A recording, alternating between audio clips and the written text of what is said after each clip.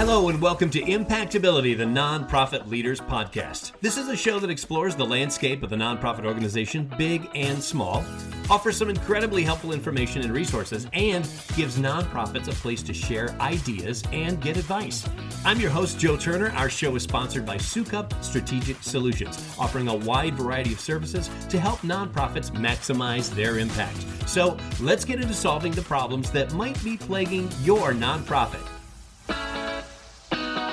Hey, thanks for joining us today. We're going to have a great discussion about emails because as fundraisers, one of the best tools at our disposal and often the most inexpensive is the email and the e-newsletter. You sign up with one of those email platforms and then you write up a few things that are taking place at your organization, show a few pictures, and of course, put the give button in there somewhere.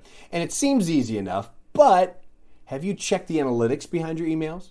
What's your click-through rate? Better yet, what is your open rate? Why all these bounces? Why are you getting the bounces all the time? And for that matter, what is a bounce? And if you're not doing this right, you might actually be causing more harm than good.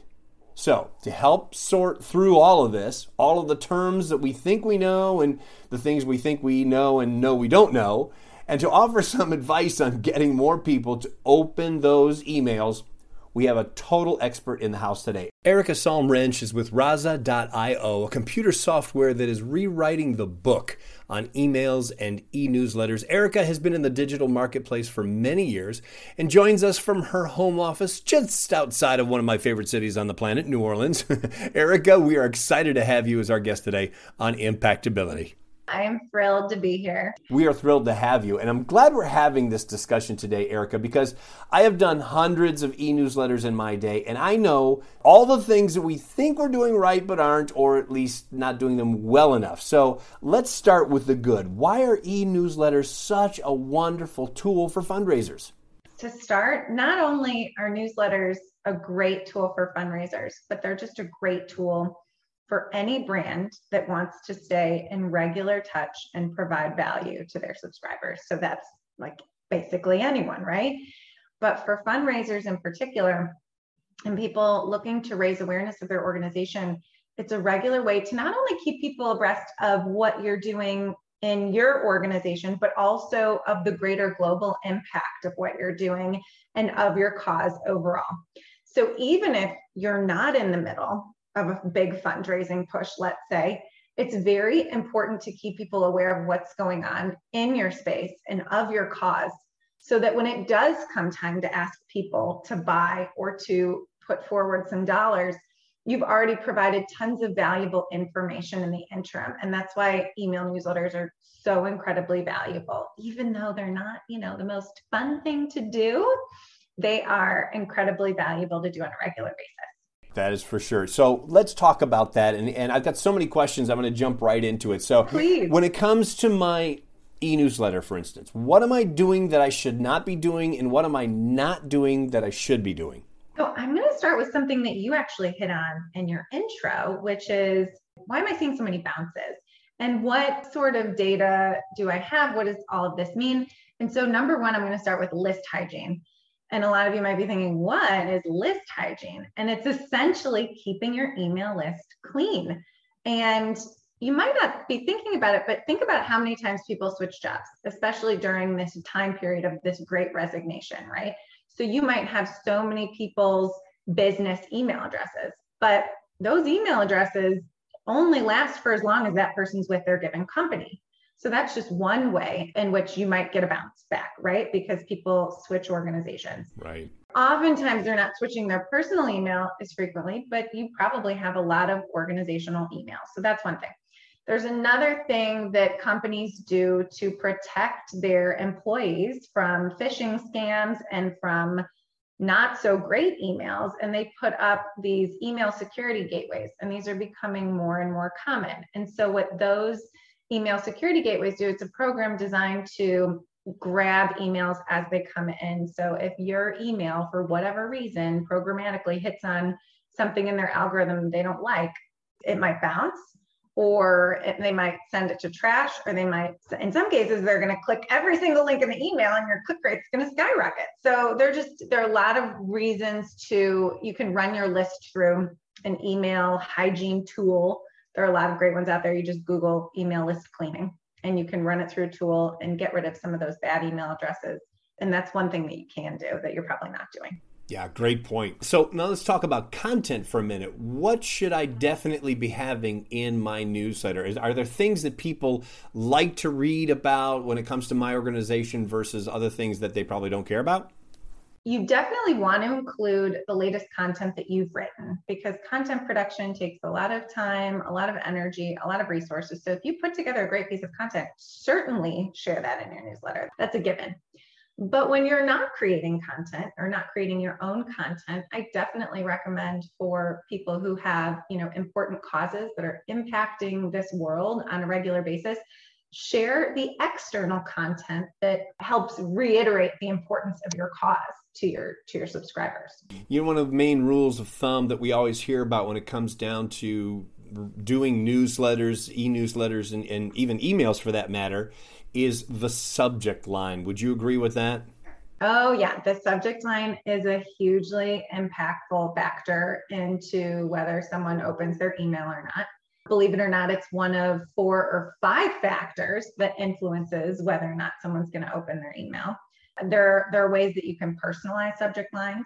There are ways that you can A/B test your subject lines and send out to 50% of your audience, send out 3 versions of a subject line.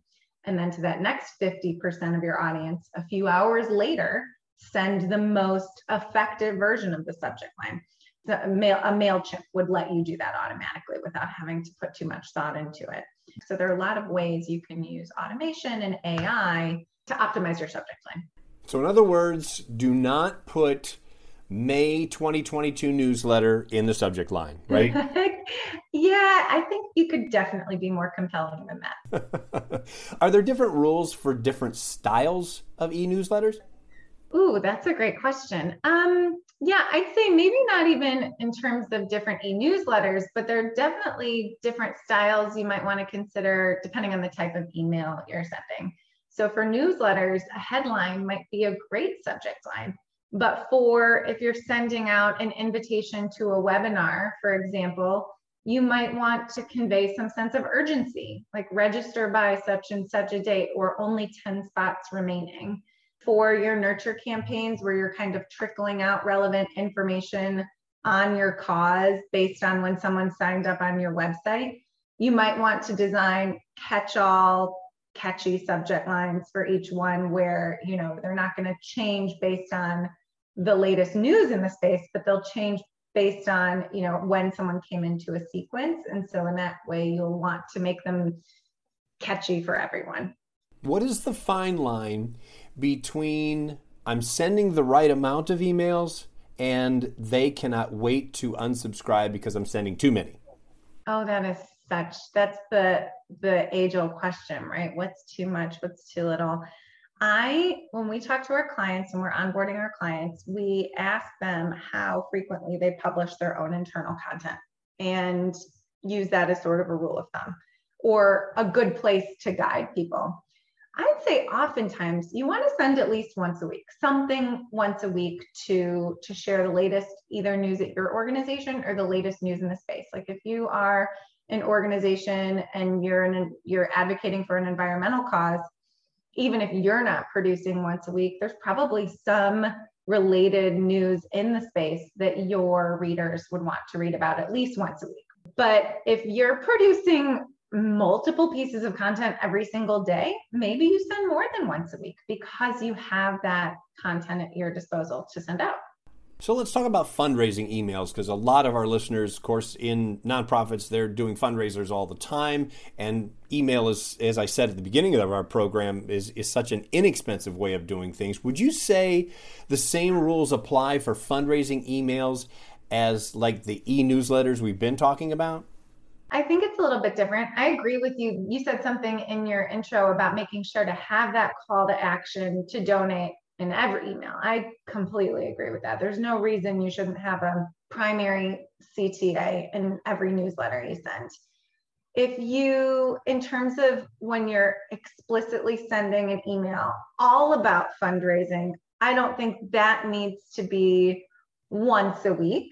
but maybe the newsletters once a week so that you're providing value on the cause and information on the cause regularly. And then that way, when you are asking people to donate, you're already top of mind and they're already aware of why it is so important to donate to your cause. That is great advice. I like that. But Erica, they're not opening my emails, okay? Sure. We're speaking with Erica Salm-Wrench about email marketing, e-newsletters, and trying to sort through the confusion to help improve your emailing efforts. Now, hopefully you're taking notes because we're sharing a lot of great info with you today. We're going to take a short break. When we come back, we'll talk about how you can get people to open your emails more often, why people aren't opening your emails, and can anyone figure out the mysterious Google algorithm, okay? We could be here all day. You're listening to Impactability, the Nonprofit Leaders Podcast. I'm Joe Turner. We'll be right back. Sometimes there's just not enough hours in the day to get the work at your nonprofit done. Sukup Strategic Solutions can help. We handle all kinds of projects, especially the ones you can't seem to get to. Fundraising, marketing, grant writing, communications, and more. With Sukup Strategic Solutions, you'll have a team of nonprofit professionals working for you. You'll have more hands on deck, reduce overhead, and increase efficiency. For a free consultation on how we can help lighten the load at your nonprofit, visit SukupStrategicSolutions.com. Maximize your impact with Sukup Strategic Solutions. Welcome back to Impactability, the Nonprofit Leaders Podcast. I'm your host, Joe Turner. Coming up in just a couple of minutes, another question in our Coach's Corner. We got a really good question this week, so stay tuned for that. Right now, we're speaking with our guest, Erica Salm-Wrench, about email marketing and how to improve yours. Okay, so now, Erica, let me put you on the spot for a minute. Give me 5 factors why people are not opening my emails. Sure thing. So everyone, when you think of opening an email, what's the first factor that jumps into your mind that we've already discussed? It's subject line, right? So that's number one. But there might be one that's even more influential that I think people disregard oftentimes, which is called the friendly from or from name. So not the email address that you're sending from, that can also be impactful, but how you title your email address. So if you're an organization, it's usually going to be your organization's name. But think about how you read a book or how you read anything, right? You're scanning left to right. And if you're using the same stale friendly from every single time you send an email, people might choose to delete your email even before they get to the subject line. Think about how you read left to right. So if you know that a certain organization is sending email after email after email after email, they're going to see that friendly from, they're going to delete it without even thinking about it. So if you change it up a little bit, maybe send, Erica from Rasa.io or the latest from Rasa.io, so that it kind of, it changes it up a bit. It gets people to think before they autopilot delete your email. So that's factor number 2. Factor number 3, I hit on just a minute ago, which is the from email address. Now that you want to be very careful with changing that. A lot of folks also don't completely optimize the potential of your from email address. So that's just the main factor in that is going to be like your actual send from domain, right? So your website's domain. And whether or not your emails land in inboxes is going to be largely influenced by your website's domain and its reputation. And its reputation is how long that domain's been around, what kind of email reputation it's had in the past. Do people mark you as spam? So you want to make sure you're sending from your own domain, presumably that it's, a reputable domain.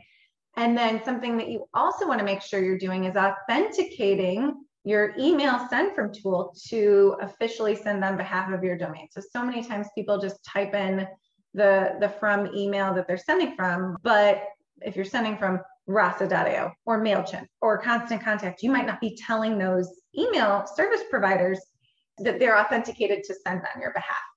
So you'll just want to look at the instructions in those various providers, how to make sure that your domain is authenticated through those providers. So the send from time is obviously hugely influential. You can A/B test that in a similar way. You could A/B test a subject line. And then number 5 is going to be that preview text. So those couple sentences that people see in their inbox before they actually open. Yeah, that is great advice. What are some email marketing mistakes that might actually be hurting my nonprofit? Sure. So yes, typing in your from domain without actually authenticating it. So that could really be hurting you.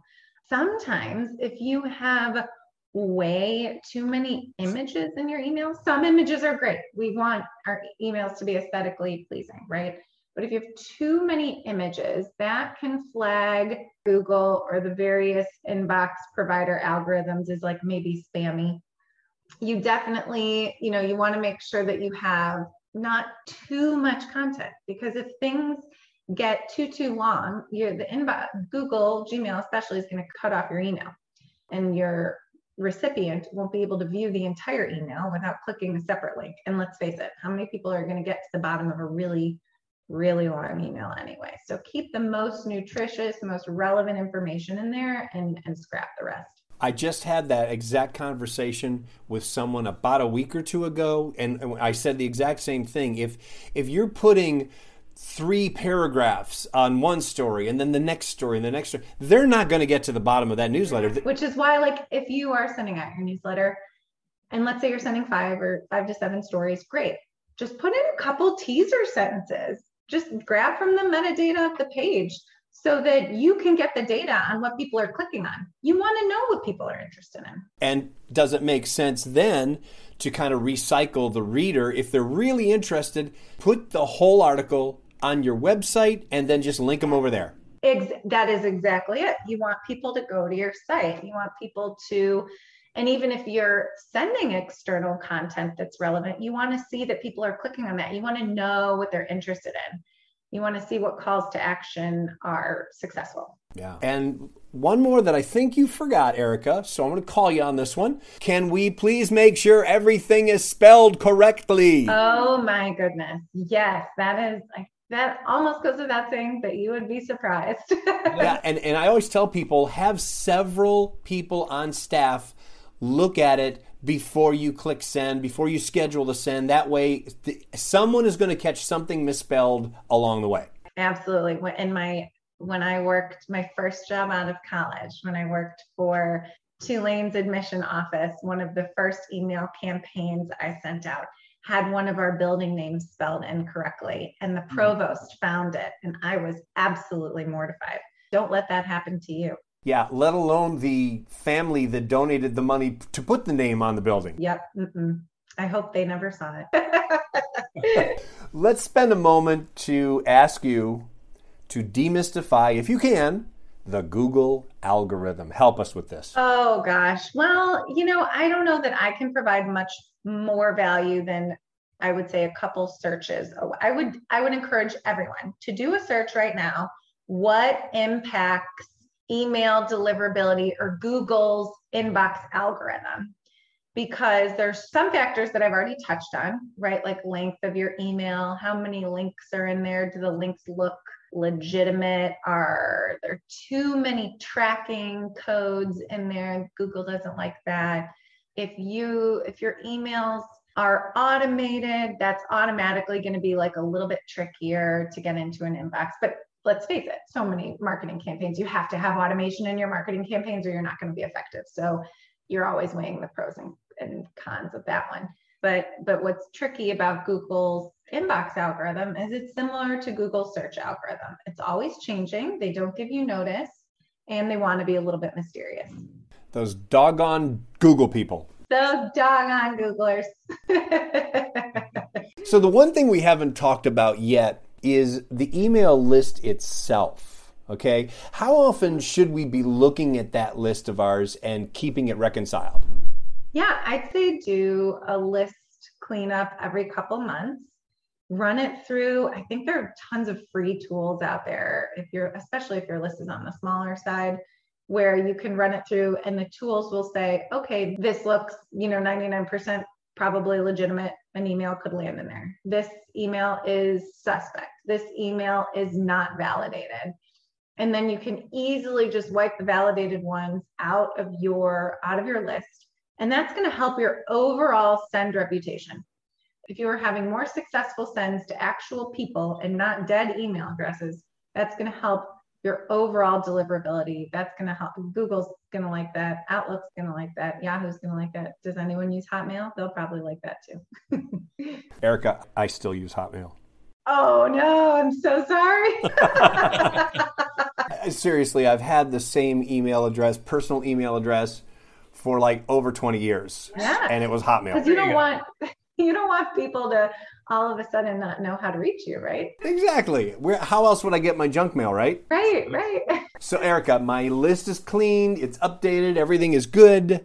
How do I grow my list? That is a great question. So when you do your social sharing, so when you're sharing on Facebook, on Twitter, on Instagram, where have you, you always want to have, if you're not sending out external content, when you send people to your website or you're sharing out an internal piece of content you just created, you want to make sure that your subscribe link is front and center. So not just in a teeny tiny place, maybe at the bottom of your contact us page.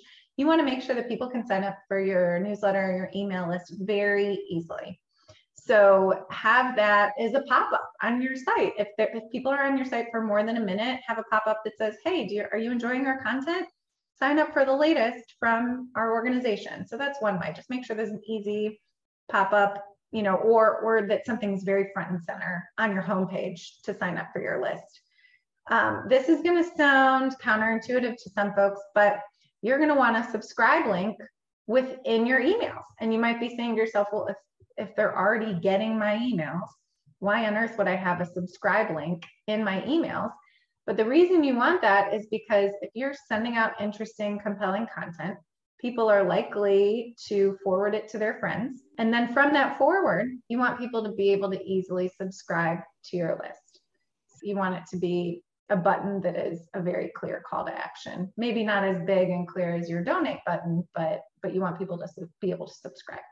I got to tell you, time has just flown by. This has been such a great conversation. We could go for hours because you're right. There's so many little intricacies. I'm hoping that not only have our listeners gained some insight, but have been taking notes because you've really offered us some great stuff to think about today. Thank you for being our guest today on Impactability. Thank you so much. Thanks, Joe. Thanks for having me.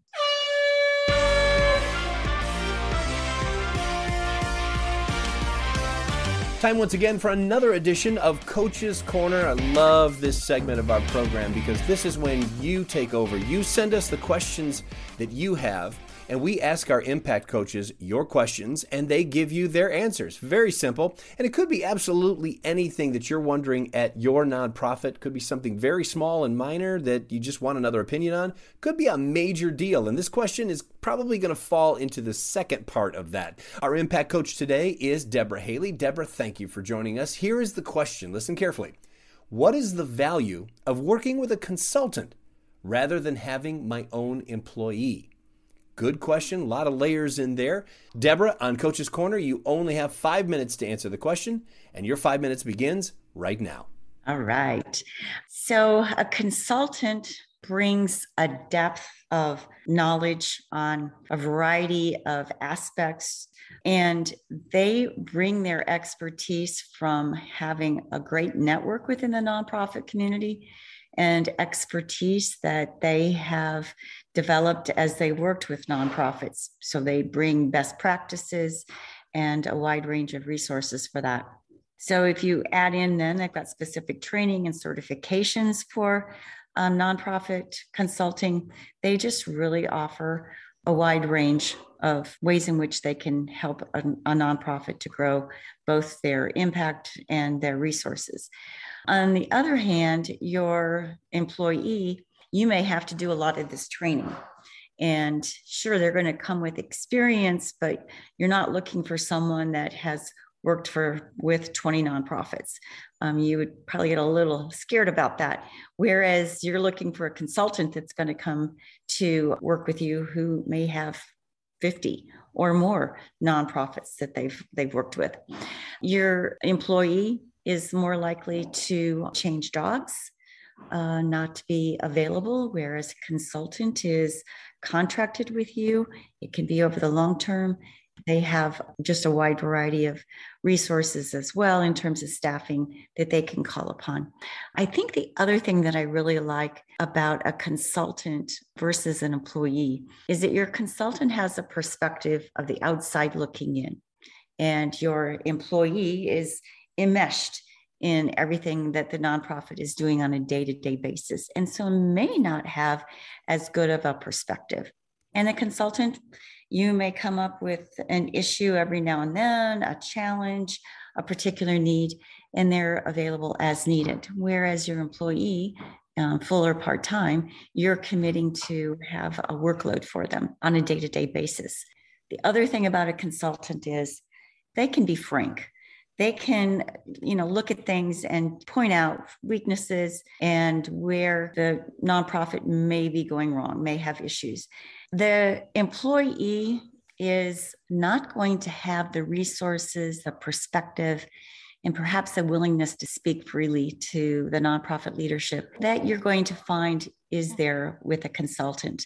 Your employee is more involved in the day-to-day operations. An employee may not feel that same level of comfort going to the nonprofit leadership and saying, hey, there's some real problems here. So I would say all in all, that's really my take on the consultant versus an employee. Sounds good, Deborah. Great way to answer that question. A very fantastic question as well. And we thank you for being on Coach's Corner today. Oh, you're so welcome.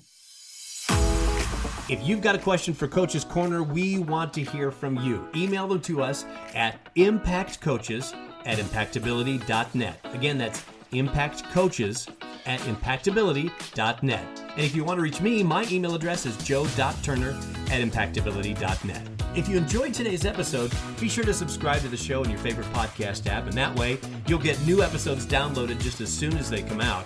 Also, please give us a review or a rating so that your peers in the nonprofit industry can find us as well. I'm Joe Turner. Thanks for listening, and thank you for all you do to make the world a better place through your nonprofit.